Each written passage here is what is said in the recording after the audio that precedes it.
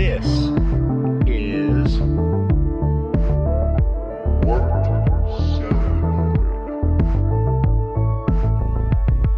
And without further ado, your hosts, Jack Rourke and Chandler Williams.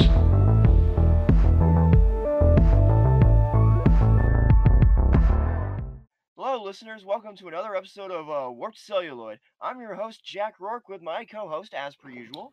Chandler Williams. How's you doing, Chandler? How's it going? I'm good, Jack. Doing good. What about you? How's things on your end of the universe? Because I don't think you talk a lot on this show. It's usually me. So I'm trying to be more united. They're fine. Trying to stay busy with this whole virus. And not get too bored. Just here by myself. I've been pretty occupied with homework, also. Same, honestly. I've been doing actually a fairly decent job of keeping busy, honestly. So yeah, what are we going to be talking about today? We'll be talking about Until the End of the World.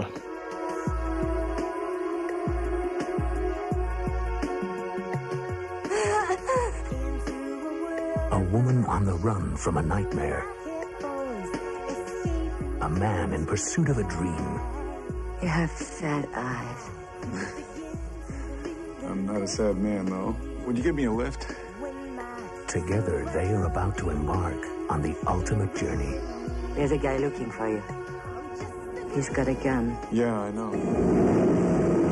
I just seem to attract criminals. Hey, I'm not a criminal. A journey that will take them to the ends of the earth. The camera was developed in their time with government funds. Is wanted? And last, I am neither a spy nor a jewel thief. What are you then? Until the End of the World.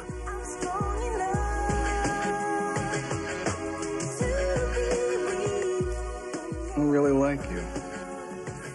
That's why I'm having so much trouble getting it through my skull that you're an agent. I was trying to save your life. Who knows who is in on this deal? This is where computer programming ends and real detective work begins. Technology is the same. He takes his brain signals and turns them into pictures on the screen. What's he doing? He's trying to record his own dreams. I trusted him. Sure, and then he robbed you.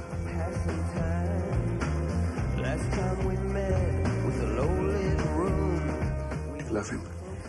Yes, I do. Well, I hope he loves you.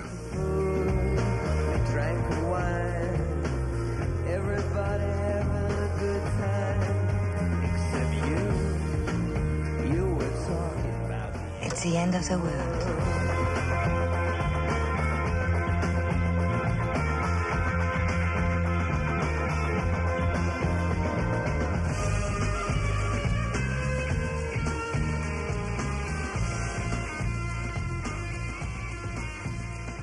So, first impressions. Let's go. I first saw this movie, I want to say 2 weeks ago, and it was really, really good. First half was incredible. Second half, we'll discuss it. I was about to say, I think I might end up agreeing with you on that. Did you you watched it on the Criterion channel, right? Yep. And were the two parts connected? Yep, it was all one cut. It was all one. Okay, well, I have the DVD, and so mine, the two parts are separate DVDs. Oh, really? Yeah, so that really divides things. Yeah. Remember, that reminds me of the late 90s when some games were so long that they had to be on 2 discs. Like, I think Final Fantasy VII was that way for the original PlayStation. Yeah. PS2. I'm not good with my gaming history. Anyway, this movie is interesting for a number of reasons. And for starters, let's talk about the story. Right, it's the story of William Hurt and I'm trying to remember her name. Sylvie DeMartine, I believe is how you say her name. Mm-hmm. Right, it's about two strangers who travel literally across the world, or into the world, to try and find a device that records memories and lets you relive them. That's the closest thing I can come to summing it up in a high concept way, because there is a lot of movie packed into this movie, folks. Yes, there is. What's the runtime again? Almost 5 hours. 4 hours and 47 minutes to be precise. You know what's funny is that's not even the longest version of the movie. Apparently, let's go through this really quick because this movie is interesting for a lot of reasons, as it is usually for the case for these movies on the podcast. The original cut of this ran for 20 hours. Wow. Almost an entire day.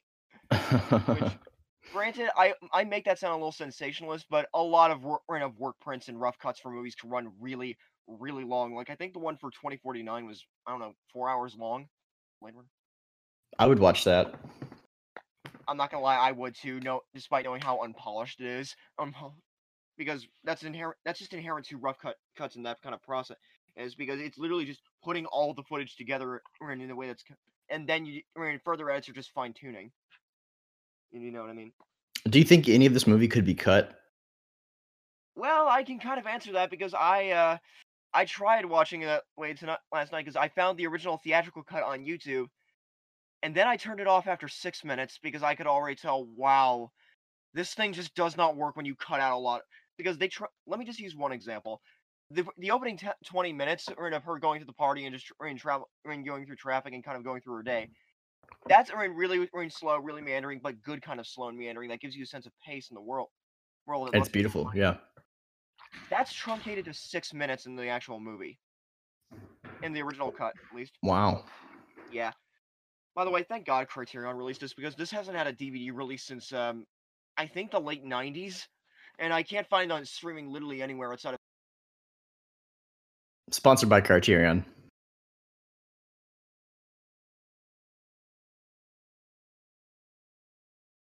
Blu-ray. Right, because this is very much worth your time, but save it for a rainy afternoon. Yes. Well, going back to Blade Runner for a moment, there are almost as many cuts as as they are of Blade Runner. We have the US theatrical cut, or the Reader's Digest version, according to Wim Wenders. That runs at a solid 2 hours, 38 minutes. Then we have the European cut, which runs at a scant 2 hours and 59 minutes, so about as long as the first Lord of the Rings. The Japanese cut, which runs at 3 hours and 59 minutes. The trilogy cut, I haven't been able to find a reason why it's called that. It runs 4 hours and 40 minutes, and the director's cut, which runs at 4 hours 48. Yep. So they get a little exponentially longer. I'm not sure if I can track down any of the other ones, but I'd be curious to see them. Yeah, same. Yeah. There's also another thing about this movie. This thing was not very successful. Also, like Blade Runner, this was not particularly successful when it came out. Although this is less so, because at least Blade Runner made its budget back. Did this movie not make its budget back? Oh God, no. No, at least according to Wikipedia, so who knows what their source was. The original production budget was $23 million, that plus however much they must have spent in marketing, which might have been a lot considering how big the soundtrack was, which we will get back to that in just a moment, don't worry. Production budget of $23 million, box office, $752,856. Wow. This was also Warner Brothers' big Christmas Day release for 1991, so I admire them for taking such a big swing, but I'm not sure if it paid off in the short term. Probably played off, especially for the reduced length. Yep. I was gonna say though, the final product is definitely worth every penny they spent, because this thing, it feels big. Oh, so big.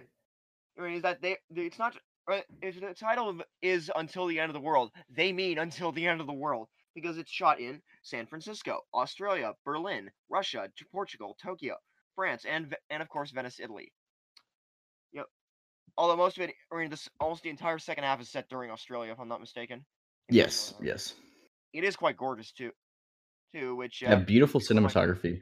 Which someone who we talked about before on this podcast. One Robbie Mueller. He shot Repo Man. He also shot Dead Man for Jim Jarmusch. He's actually worked a lot with Jim Jarmusch. Oh, nice. He is one of the all-time great cinematographers, and I think this might be some of his best work. Speaking of the director, of interesting best work, I believe this might be Wim Wenders' best film. This is the only Wim Wenders film I've seen, actually. I think I've only seen two others. I've only seen Paris, Texas, and Wings of Desire, which, speaking of beautiful cinematography, that shot of just the dude with the angel wings standing over the city is one of the most evocative, elegiac, dare I say, images I've ever seen.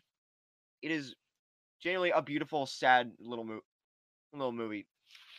Also on Criterion. 3, 2, 1, and the usual joke. Sponsored by Criterion. Sponsored by Criterion.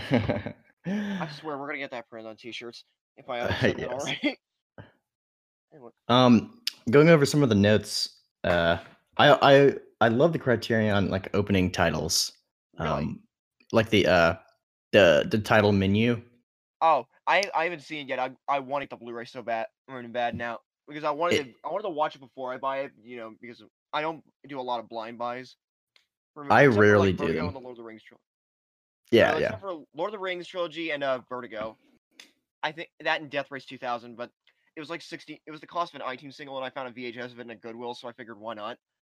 Oh, nice. But I feel like the Criterion opening titles, they do a great job of establishing the tone of each film.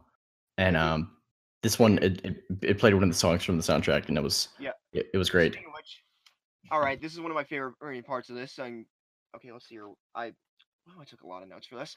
I think I've taken the most notes of this I have for any movie because I got like 2.5 pages full. Oh, nice. Anyway, let's talk about the soundtrack. It includes artists such as U2, The Talking Heads, Elvis Costello, R.E.M., Lou Reed, Nick Cave and the Bad Seeds, Peter Gabriel, Elvis Costello. I think I already said Elvis Presley and Can, and a lot more. Some of my favorites. Yep. Seriously, that U2 title song, I'm just gonna probably drop that in once it is, but it's popular for a very, very good reason. Last time we met was a low-lit room. We was close together as a bride and groom. We ate the food, we drank the wine. Everybody having a good time, except you. You were talking about the end of the world.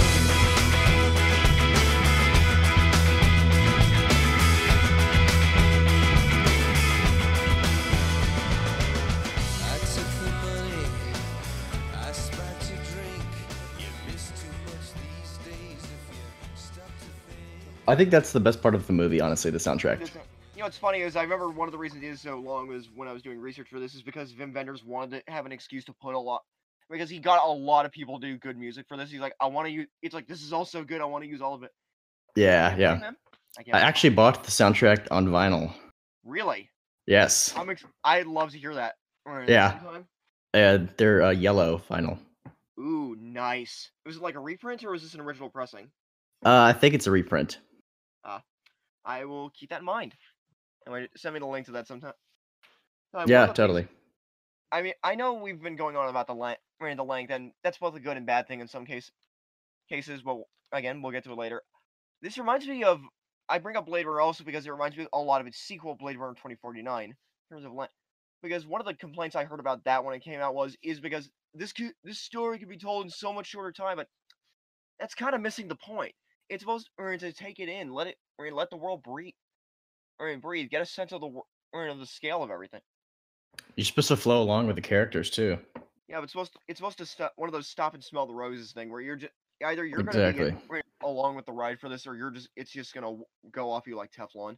Slide up. Which I get it. This is a hard movie to love. Also, it is. It gets progressively more goofy, which I don't like. Goofy isn't kind of. I argue that the first half is a lot.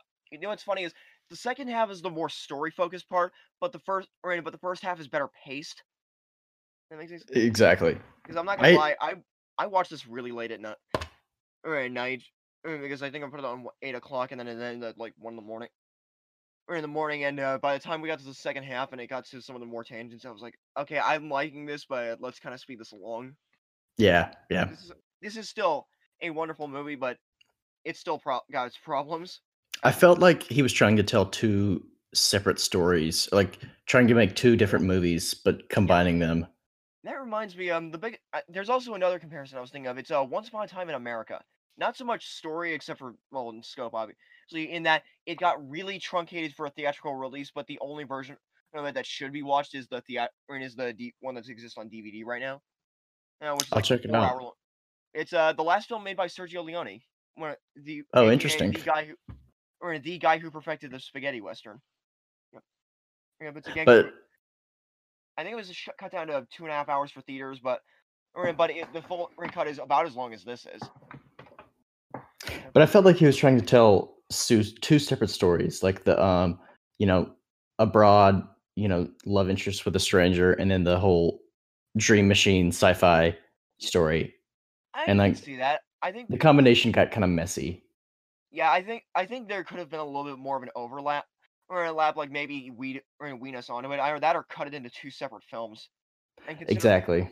yeah, actually, I wonder what a two-parter this would look like. Or like Kill Bill Volume 1 and 2, like what? Yeah.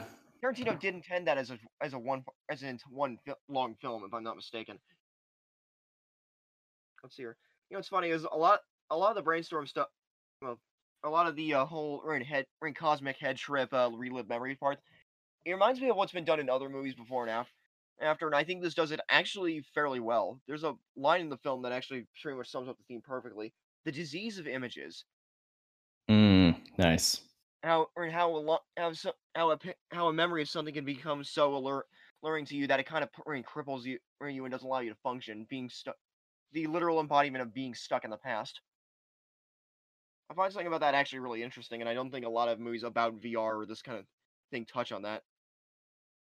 I honestly thought of like people being glued to their phones when the two protagonists were like they could not stop looking at their dreams, like on the little devices. Yeah, I felt there's a lot of cell phone imagery throughout this film. What's funny is this film kind of predicts FaceTime in a way, although exactly, yeah. It's weird that every sci-fi movie that tries to do video calls always thinks we're gonna do them in booths or something, but really it's just something we do on our like. Wow, if only you guys had a crystal ball. Yeah. Then again, I guess the idea of fitting that kind of tech into something they can fit in our pockets must have seemed genuinely alien to them at the time. Yeah, just too far advanced. Yeah, I mean, I give them credit for trying though, because there's actually a lot of this. Like maybe the specific vision is a little dated, but the actual tech is fairly on point. I agree. A little ahead of its time. But the way something like Total Recall is, in that aesthetically it's a little dated, but the idea is right on the money. Yes. Although I do think aesthetically this is kind of cooler. Yeah. Like those little like the little TVs that have the navigation thing in the cars. Those look cool. Like the credit cards. Yeah. Oh yeah, they use credit cards. They're basically like shortened down floppy disks. But that's just what I assumed it was, or some sort of ID.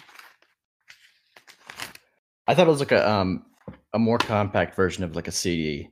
Yeah, it's still whatever it is. It's interesting to look at. It's definitely a distinct visual. It's a very all of the tech is very distinct throughout this film. Yeah. Oh yeah. Which I think one of the things is I remember in my intro to dramatic writing class I took last quarter. We kept getting it beaten to our heads that we have to introduce everything by the first 15 minutes. That in other words, it's kind of the enemy of slow pacing, which I agree for most films, but I like having exceptions like that, or in this that allow you just to sit back and really get a sense of everything, take it all in, stop and smell the roses and such. And you can feel the production design. Oh God! For each location. How was this not a huge Oscar film that year? Because this thing is next level good, not only in terms of the music, but in terms of production design, in terms of the acting, in terms of the writing. It held the cinematography. We already mentioned, and it's not just because it's pretty, is that it actually does really do a really good job communicating feelings. There's a lot of good wide shots in the movie. It really gives you a good sense of scope. And telling the story just through visuals also. Yeah, I mean, there's a good amount of dialogue, and in some parts there's a lot of dialogue. Some parts that the Sam Neill's voiceover narration throughout this. Yes. Part of me, for the first half of this, I was wondering, okay, is this a studio note? Is because the producers were a little worried about audiences. I mean, I don't blame them, but also this is fairly easy to follow, so I'm wondering. Oh, and then a certain reveal happens later on in the film that his character is on a novel based on this. Like, oh, that makes complete sense. Oh, yeah, it does. Kind of gives a little sort of fantastical quality, a je ne sais quoi. Artsy way. I'd also argue this is Wim Wenders' most mainstream film, and not just because this was a big budget Warner Bros. Movie that came out on Christmas Day of all things, but also because aside from its length, it's fairly easy to get into, I'd say. Yeah, as long as you're patient with it. Oh, yeah, of course. or more so than something like Paris, Texas, which is a very slow film. It's obviously a lot shorter, but it's also a lot quieter, a lot more melancholic. I still need to see it. Yeah, it deals with some things that are going to hit close to home with a lot of people. So, yeah, that's one of those things. Like, I'd recommend it, but only if you feel like you're ready for it emotionally. I mean, it's an emotional trip. Yep, very, very much like this. I mean, makes sense. They got the same filmmaker behind them. The art in the background of this film is beautiful, very intentional. Speaking of the soundtrack and I think they used the music video for Sex and Violence in the opening party scene. Oh yeah, they do. Head floating around on the TV. That reminds me, we got to talk about True Story sometime on here. That'd be a great episode. I do love that scene, like the opening party scene where she's just walking through it and they're still partying and there's like the little kids there. And like, oh god, he talks like he's in his 30s, which is a weird little detail. I think, by the way, that's one of the things they cut out in the theatrical cut. I like that detail. And he's like playing with like he's FaceTiming his dad on like this robot. I think he plays one of those old Game Boys from the early 90s too. Yeah. That's kind of cool. One of the things, you know what's weird? I think there's another comparison I'm going to make, and I hate playing this because I like treating a movie on its own terms, its own unique thing. The first half of this movie hit me like I'd imagine Lost in Translation hits a lot of people. Yes. I can see that. I love Lost in Translation. I think it's pretty good. I don't know, maybe a rewatch will help, but I liked it, but I felt like part of it left me cold. Yeah, it just didn't hit you like it hits other people. I'm not saying that here's the thing. I get it. This is a movie, but I'm like, maybe I don't know. Maybe I just wasn't in the right mood because I did destroy it on a whim one night. Yeah. The first half of this film I really, really love, and then the second half it drops off considerably for me. I don't think it's that bad. I think it's that the second. It's weird to me that the theatrical cut cuts so much from the first half because I feel like the second half is the stuff where you need to cut things. Yes, I agree. Because it doesn't add a lot of thematic. I mean, don't get me wrong. There's still story there, but some of it there's a little too much story. Like if this thing was a novel, it'd be like I don't know, 700, 800 pages, if that, possibly longer. Yep. It feels like that very long, winding narrative. Yeah, the second half the two halves just didn't feel cohesive. I'd argue they're cohesive, but they could have been a little more fine tuning. Yes, exactly. Well, not too much. Because here's the thing. I want to find a middle ground between letting a filmmaker do what they want, but I also want to have it reined in to be reasonable. Because sometimes you get situations like Apocalypse Now. Other times you get One from the Heart. Or the prequel trilogy. Oh boy. Which I actually just saw on TV. Phantom Menace. Yeah. Okay. I was gonna say I rewatched all of them before watching Rise of Skywalker, and oh boy, they aged well. I mean, I don't think they deserve the much hatred as they've gotten over the years. No, I agree. Like making a director apologize for a movie, that's fucking uncalled for, man. Like okay, forget. Okay, it's one thing to like it and one thing to not like it, but making him outright apologize for it, like they did the same shit with Joel Schumacher in the Batman movie. Oh, that's unnecessary. Like, guys, let's tone it down a little. Like sometimes. Anyway, back to the matter at hand. That reminds me, we talked about Zardoz, which is another one of these directorial visions gone kind of semi-wrong. That reminds me, I watched a couple weeks ago. I watched the live stream that Zack Snyder did for. He did a live commentary for Batman vs Superman, and he confirmed something that I kind of had a sneaking suspicion of. He is a massive John Boorman fan. I could see that. Because Excalibur was a very, very big influence on Batman vs Superman. I'm like, you know what? It was, if you can, I think it's available on YouTube and in the actual recording. It's a really interesting commentary. You get to see a storyboard. You actually get to think of some of the inspiration, some personal details. It's actually like really, insightful. It's actually. Would you say you're a Zack Snyder fan overall? Yeah, definitely. I think the guy gets way too much shit from people, honestly. I mean, yeah, I really love Watchmen. Like what I do too, and like the thing is, people say that missed the point of the book. Or in the book, I couldn't disagree more. I think it's more him recognizing I can't get all of this on screen perfectly, so I might as well do my own interpretation. It's faithful to a point. What Alan Moore and Dave Gibbons did for comic books, Zack Snyder did for superhero movies. Really? which I'd argue instead of referencing classical Greek myths with the Ozymandias costume in the comics, he references the Schumacher Batman films in the costume, and also mimics the aesthetics, the amount of violence, the way the story plays out. I think it's there. I love Zack Snyder, but I do think there's one issue with his first filmmaking is that his characters have a tendency to speechify. This is the problem with the script. It's the way the actors are directed to say the lines, which something about it does feel off. I don't at times. Sometimes it works. No. I could see that. Yeah, speech. Like a lot of that happens in Watchmen, but I think it's kind of intentional. It's because it's supposed to feel kind of grandiose. Yeah. Which it does. It succeeds at.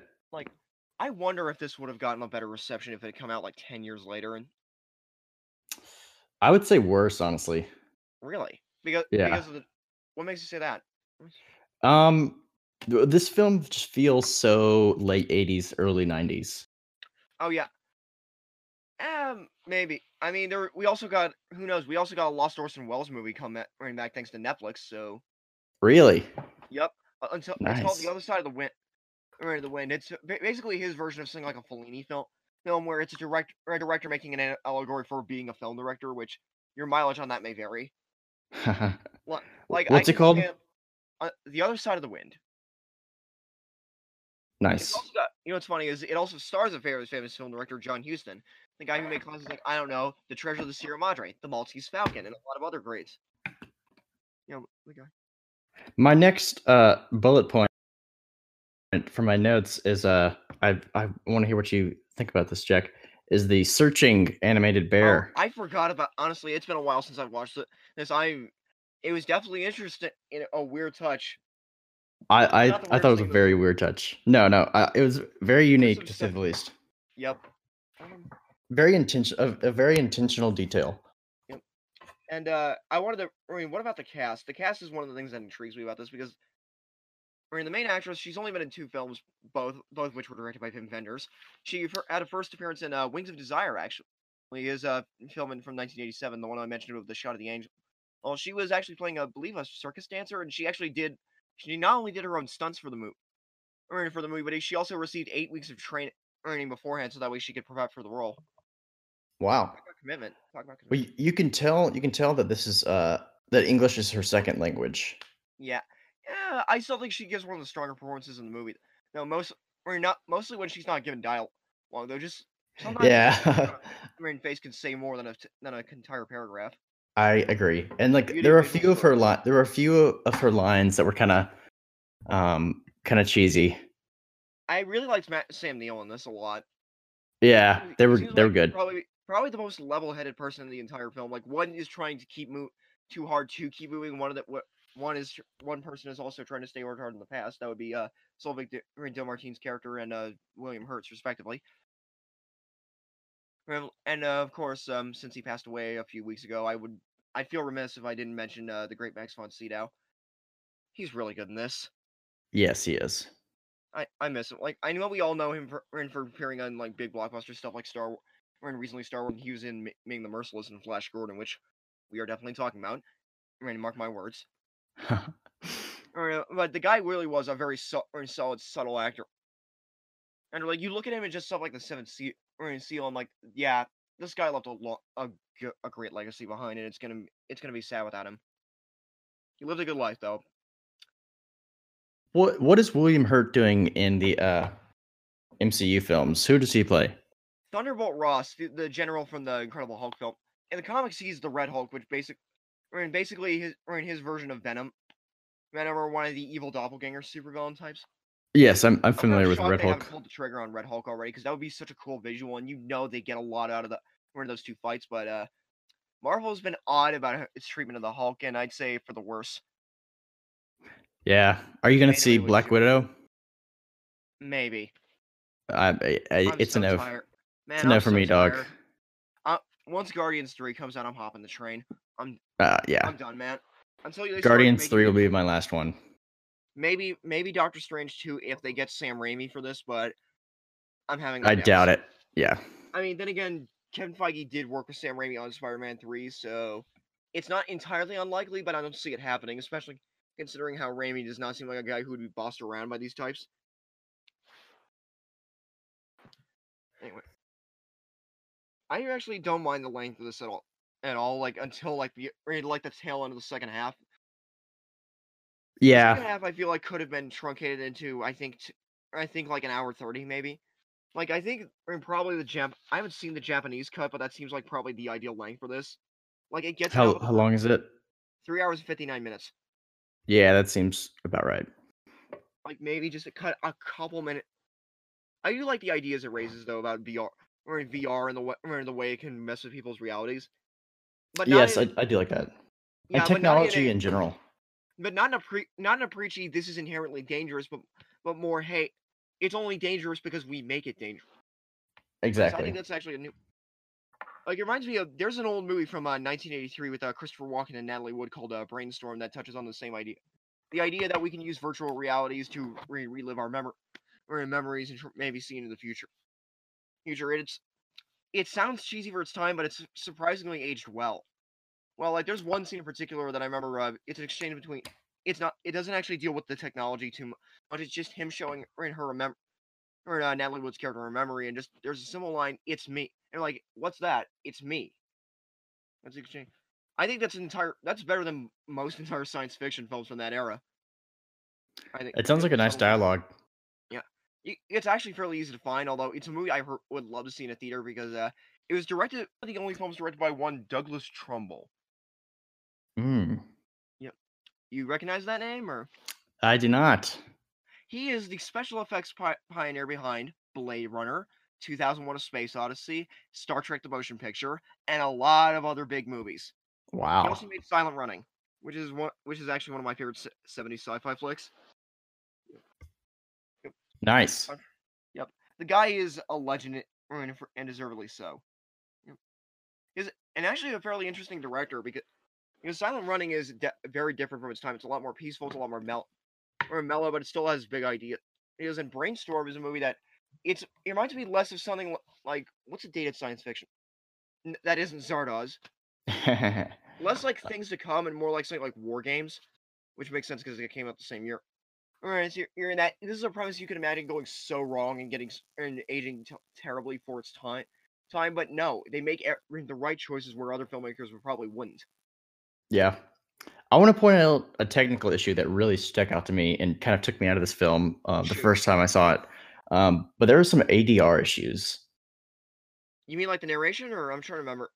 No, like the dialogue. Yeah. Well, where to me it was pretty noticeable. Yeah, I mean they shot in a lot of different countries with some actors whose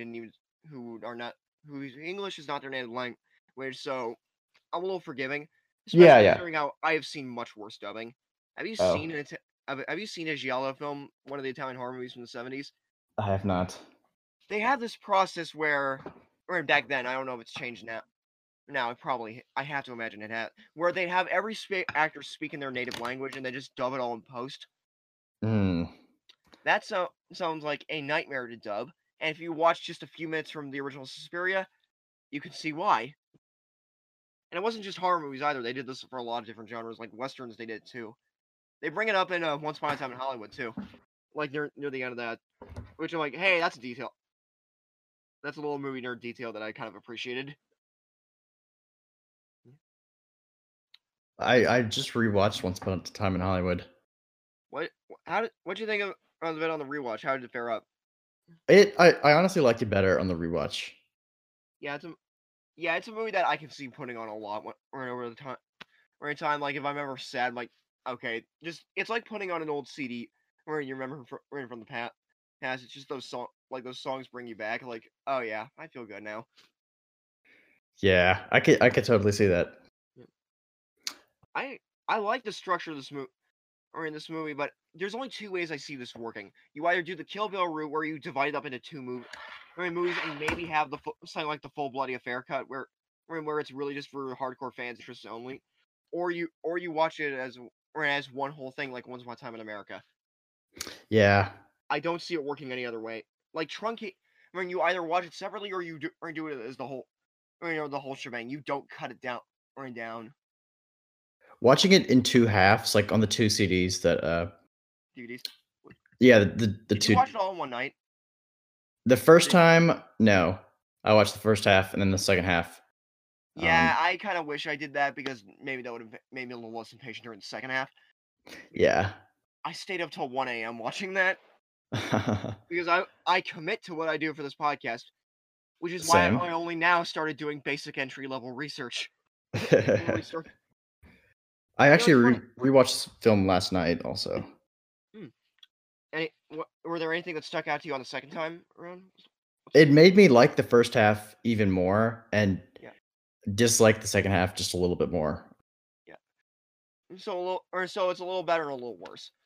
Yeah. That happens. Yeah. That happens. You know, it's funny. I bring up Vin Vendors. His motif is the whole road trip thing, but not in a comedy kind of in a way like let's go on a road trip, man. More like the way a journey can have an effect on someone like Paris, Texas' road movie. Wings of Desire, not really. The American Friend is, and a lot of his other films are. When he was making this, he described this as the ultimate road movie, and I think the film was even sold on that tagline. And it's a very lofty claim to make, and I think he actually lives up to it. Which, hey, kudos, man. Yeah, I felt like I was at all of those locations. Like they do a great job of establishing the environment. Yeah. Oh god, yeah, and I love how distinct each part feels too. Like it doesn't blend into the other. Like the scenes in Tokyo are shot differently than the scenes in Australia. The scenes in Berlin are shot differently than the scenes in France. I think some of the best shots. San Francisco, all the way. I think some of the best shots came from the scenes of Tokyo. Oh god, Tokyo is just a lovely city. Yeah. So I think, that's kind of let's see that is gift wrapped to you if you're going to be shooting a movie there. Exactly. Sorry for that sounded a little insensitive. No, you're fine. Yep. Anyway, I think ultimately this is a movie that I think I'm going to be looking back a lot on when I watch, but not often. I want to save it or savor it each time I watch it because. Yeah, it's not going to be like a one I frequently rewatch. Yeah, yeah, but one that I might keep on just in case. Yeah. Like The Godfather. Yeah, or Apocalypse Now, which exactly. I'd love to see a whole making of documentary about this. Oh yeah, I'm sure the production of this, I imagine, must be fascinating. I think Sam Neill did this before Jurassic Park. If I'm not. Yeah, wait, this was 91. That was 93. That makes sense. He actually did quite a bit of interesting work before this. He was in one of the Omen sequels, which is both better and worse than you'd expect. He plays the devil who conned his way into being the president. Gee, I wonder how that's relevant now. We're a tacky political joke. Anyway, let's hear a shot. There's one fun fact I noticed on the second watch. The song that they sing at the end, the one that Claire sings in Australia, that song appears twice throughout the film. Really? Is it on the prior to their? I'm not sure. But it appears twice prior to them singing it as an ensemble. Yes, I believe that's what we call a motif. Yes. I think it is on the soundtrack. I haven't listened to it in entirety because I'm back home and I left it in Savannah. Oof. Yeah. You glad to be back home or? I'm ready to be back in Savannah. Same, and I've been back home longer, honestly. Yeah, you have. Yeah. But it was nice to be home. It was necessary. I'm just ready to be back in college. Yeah. I can't wait to see people again, and I hope this virus situation blows over soon. And one little propaganda PSA reminder. Guys, stay home. Yes. Let's please. just get this. I want to get this over with. We all want to get this over with. And the quickest way to do that is just staying home and doing all the other stuff that's been repeated ad nauseum. That's probably going to horribly date this episode. Like imagine in a good way. 10 years ago, like what? Where you're like, what are they talking about? And then I clicked down on Google, like, oh, that's why. That happened. Yeah, that was an interesting time. This will be read in textbooks, though. Oh God, I can't imagine it happening any other way. Or e-textbooks. Yep, or e-textbooks. What if print books are still a thing? Which I doubt they will be. I mean, textbooks at least. I mean, we'll have to just for the sake of historical preservation and so. And it's like I doubt we'll ever stop keeping physical records of things or anything because it's too risky. Because a digital or in a physical thing, that takes time to destroy. Yeah. It's still, where as fragile as it can still be held. A digital file can literally be erased in like that, in like less than a second. I don't trust digital files. I'm a very Why do you think I still analog buy person. Blu-rays? Why do you think? Same. Yeah, and vinyl. Yep. Wonder if we should talk about Contagion on the podcast. The Soderbergh one, because it's gotten a shockingly high, well, not that shocking contextually, resurgence. I watched it when it came out, and I thought it was pretty good. I was 11. I don't think I had any interest in it at the time, but now I couldn't. I'm like, okay, I have to see how this is, because apparently the origin of the virus in that movie is pretty similar to what happened in real life. Like, yeah, like a bat and a pig. Oh god, I remember. It all goes back to the bat and the pig. Anyway, back to the movie at hand. I also argue maybe making this a big event movie was not the wisest idea. I mean, I get why, because you spent a lot of because $23 million in 1991 is still a lot. Yeah. Like, 1991, this is the first time a movie's budget cracks $100 million. That is a first time in time. Oh wow. Cut. And that movie would be Terminator 2, which makes. I love Cameron and his big expensive toys. I love James Cameron. This film, I didn't feel the sense of like impending doom of that the world's going to end. I think that the title is more of an expression, like "I love you until the end of the world," which I think is actually the name of the Nick Cave song on this. Which is one of the best songs on the soundtrack. I really love the Lou Reed one. What's Good? That's the only one that I think actually has an apocalyptic feel to it. Yeah, I can see that. But I disagree. I think he intended for there to be like a sense of like the world's going to end with the satellite. Yeah. Right. And like that Unabomber guy. Oh right, I forgot. I just think when I think of this movie, I think of it. It's fitting that he called this the ultimate road movie, because I think the best way I can describe it is their journey is better than the destination. Yes. You remember the trip, you don't remember where it goes entirely. Although I do say, I think, or if this were just cut down a little more, the ending would have hit a little harder. Yeah. Because it does because the ending is a little bit of, not the ending itself, but more like the latter half of the second half is a bit of an endurance test. It is. It is. But I don't think it makes this a bad film. I don't even think it's no. At least not as much as you do. Because I'd still say this is about as good. Probably the best movie we've talked about so far in the podcast.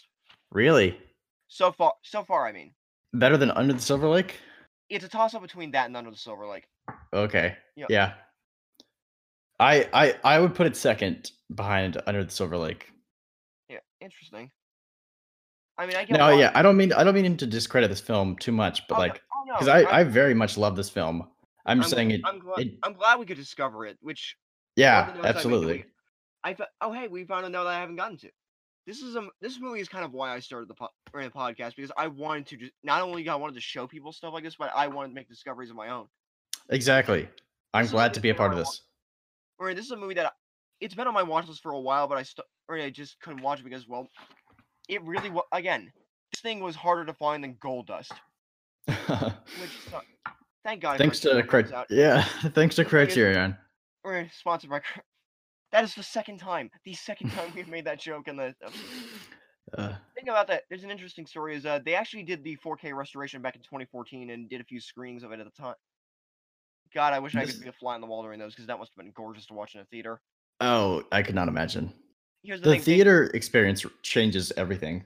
Oh yeah, that they have an intermission, which might make the length of the second half a little more endurable. I could see that. Like, I remember I actually got to see Lawrence of Arabia in theaters back in September, and wow, that is a movie that you either see it big or you don't see it at all. And all because it needs to have that sense of scope for it to land as much as it does. Yeah, I have not seen it, but I would love to see it in theaters. They even include I bring it up because they also have an intermission in it. Oh, nice. I think they did the same thing when I saw 2001 in IMAX, which, wow, that was a trip. Does that have a formal intermission, like, in theaters? Yeah, it does. Nice. I think it might be included on the Blu-ray, but I'd have to check that out. We're gonna check that out to be sure. Yeah. I miss intermissions, you know? I can't say that I lived through them. I mean, yeah, neither can I, but I kind of want them to make a comeback. Like, I'd like to see a lot of things make a comeback. Yeah, because I like to see Like- longer movies, like bigger stories. Yeah, and not just like Endgame longer, where it feels overstuffed and there's things happening every 30 seconds, but more longer as a sense of maturity. Yes, exactly. Like this film does. Yeah, because I think length can be long movies can be done well.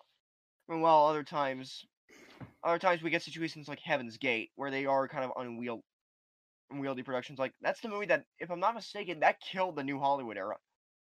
Mhm. That and One for the Heart, the Francis Ford Coppola musical, which is interesting, but I'm not sure if we're ever going to talk about it on the podcast. Speaking of another long film that I would have loved to see in theaters, but I did not get a chance to, was I just watched Stalker for the first time. Tarkovsky? Yes. Nice. What'd you think? It blew my mind. Yeah. Which So beautiful. Yeah, it is. I love. This movie reminds me a bit of Tarkovsky in that the way he's done the films is like captured. He's like sculpting with time. I actually bought that book as soon as I finished the movie, and I'm reading it now. No, Sculpting in Time. Oh, wait, that's the name of it? Yeah, that's his film theory / autobiography, which I highly recommend. The guy is so well spoken too. That's why I admire him. Exactly. Also, Chandler, if you love soccer and you like this, you have to watch the original Solaris. Oh yes, it's definitely on my watch list. Right up your alley. I'm gonna go through all of Tarkovsky's films. Soon. I made myself a little watching project this month actually. Oh really?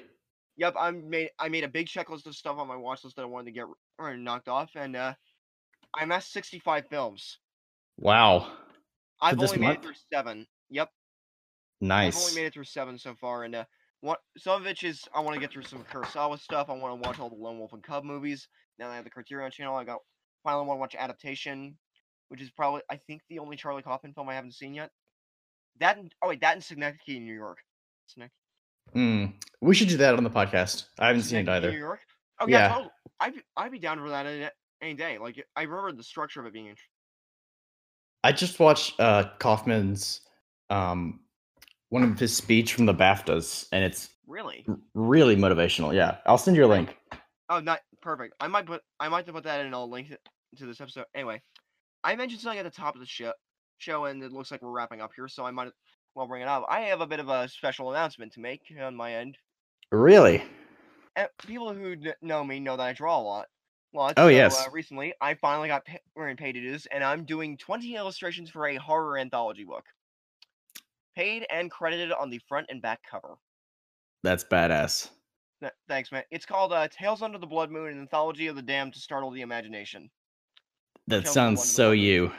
I mean, bear in mind, I did not write the stories. It was a buddy of mine on Twitter. I will definitely put an Amazon pre-order link in the description for this episode. So if you want to look into it, we will have both physical and digital copies out by June 16th. Nice. So yeah, exciting things are happening all around. Anyway, that's good to hear. Back to the movie. What would you give this out of 10? Honestly, I'd give it a 9 out of 10. I go back and forth between a 9 and a perfect 10 because it's a movie that I think I like viewing it on the whole, or rather as an individual piece, or moment by moment. But there are certain scenes I do really like. Like the opening 20 minutes, it's peaceful, it's quiet until the car crash up. That kind of somber. Because honestly, you know what's actually something weird about this that I just didn't think about until now? What? This movie's story has 2 inciting incidents. If you think about it. The car crash and car crash and when she meets William Hurt. Okay, yeah. I like, actually, it's fun. I like, okay, this episode might go on longer than I think, actually. Because I thought, I'm like, we covered all the bases in a lot short time. Oh, wait, there's that other thing I forgot to talk about. Anyway, I like how much of a kind of contrast that her character is to... and that one can't stop moving forward and is kind of stuck in the past. Although that becomes a little more self-evident later on in the film. It is a nice contrast, I agree. Yep. I like her character overall. Yep. Just like the... Yep. It's kind of before the Manic Pixie Flower Girl. Dream Girl. Here's the thing. Yeah. That character, but with an actual sense of agency and that she has a life outside of it. A character. And a good sense of self. Yeah. the thing about world building in film is that it's not just enough to make an interesting world. It has to feel like there's stuff going on outside of the frame. That's why stuff like Buckaroo Banzai and Blade Runner work. Yeah. And like it's the kind of it's like the little stories they tell. It's like maybe hey this watch. Let's say I have a watch and I have a story behind that watch that can help flesh out the world. It gives me a sense of life. Or even something like a Snake from New York, like oh I thought you were dead.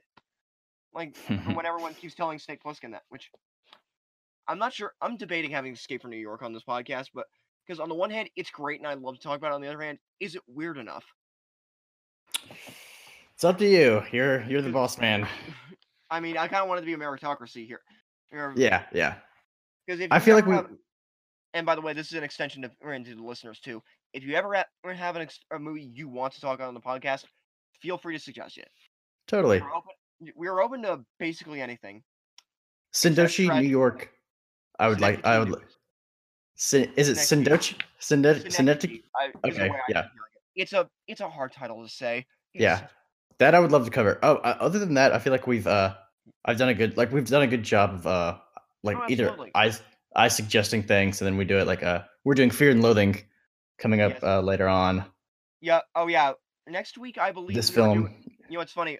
Fear and Loathing will be I believe in May or June. But next, what we're gonna be talking, I think we're gonna be talking about a really really interesting film, and we're also gonna have a second thing for the show. We will be next episode. We will be discussing one of Peter Jackson's early films. Speaking of, or in a very long epics. Meet the Feebles. Yes. And basically, in other words, imagine the Happy Time Murders if it was fully realized. Oh my gosh. And actually delivered on its promise of being provocative and deranged. Because it's an interesting watch, and I can't wait to talk about it with our guest. Till then, this has been Warped Celluloid with your host, Jack Rourke and... Chandler Williams. Far out. Peace. See ya. Thanks for listening.